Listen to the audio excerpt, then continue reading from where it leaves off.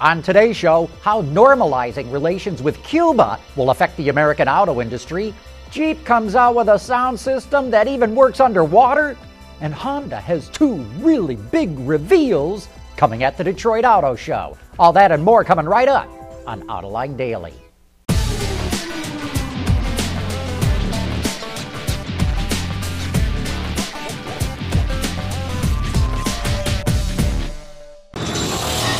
This is Autoline Daily for December 18, 2014. Honda is going to be busy at next month's Detroit Auto Show. The company will reveal the production version of the new Acura NSX. Unfortunately, no details, not just yet. In the meantime, we'll just have to drool over these teaser shots. Honda will also unveil its FCV, or fuel cell vehicle concept. Honda says it will have over a 300-mile range and will go on sale in 2016. The Jeep Wrangler is one of the most rugged off-road capable vehicles you can buy, and now it's got a sound system to match its tough lifestyle. The company teamed up with Alpine Electronics to equip the car with a new 8-speaker audio system and subwoofer. To test its durability, engineers covered the speakers in mud and even submerged them in water to make sure it all works properly. And since many Wrangler drivers don't use a top, the audio system was developed to not lose quality with the top down. The new Alpine system is available for the 2015 Wrangler. If you're in the market for a new car, here's a cool new app to help you. State Farm just released Car Capture that works with both Apple and Android phones.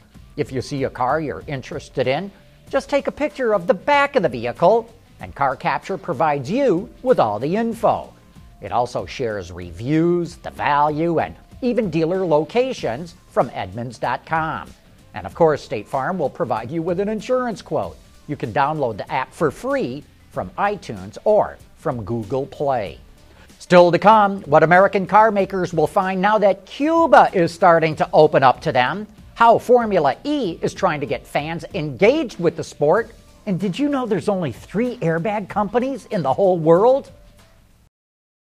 Autoline Daily is brought to you by Bridgestone, your journey, our passion, and by Dow Automotive Systems, improving durability and increasing design flexibility with Betamate structural adhesives at dowbetamate.com.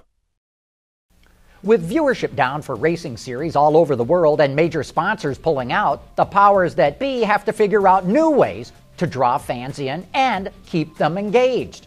Well, the folks over in the all-electric Formula E racing series have come up with what they call Fan Boost. Before each race, fans can vote for their favorite driver, and the top 3 vote-getters are awarded the boost. By hitting a paddle on the back of the steering wheel, battery power goes from about 150 kilowatts to 180, or about a 20% increase. The boost is applied to both cars that the driver uses during the race and lasts for a total of 5 seconds each time.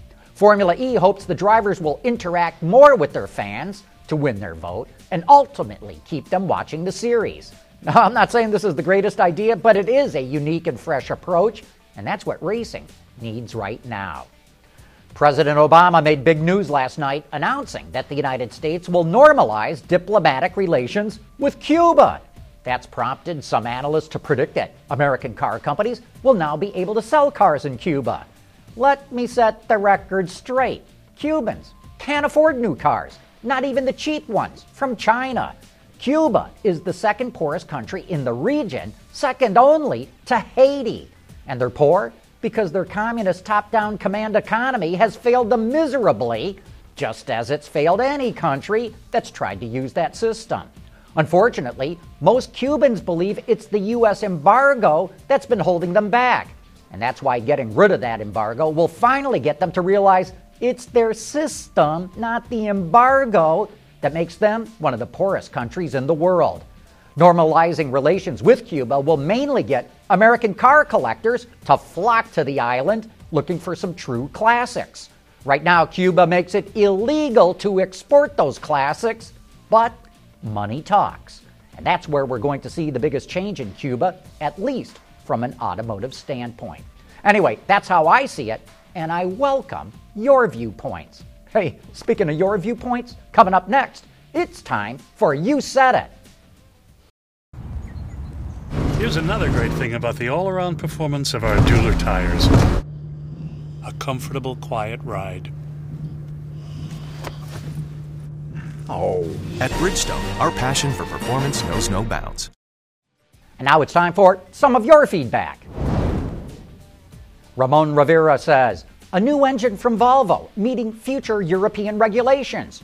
Sure, we will also see Geely using it too, right? Well, Geely will probably not get the same engine, Ramon. They seem to be trying to keep both companies fairly separate. But you can be sure Geely will probably get access to all the intellectual property needed to do an engine like that on its own. Two Chris, Two Cross wants to know, how is only appearing at 3 auto shows, where consumers get to know products firsthand, going to make things better at Volvo?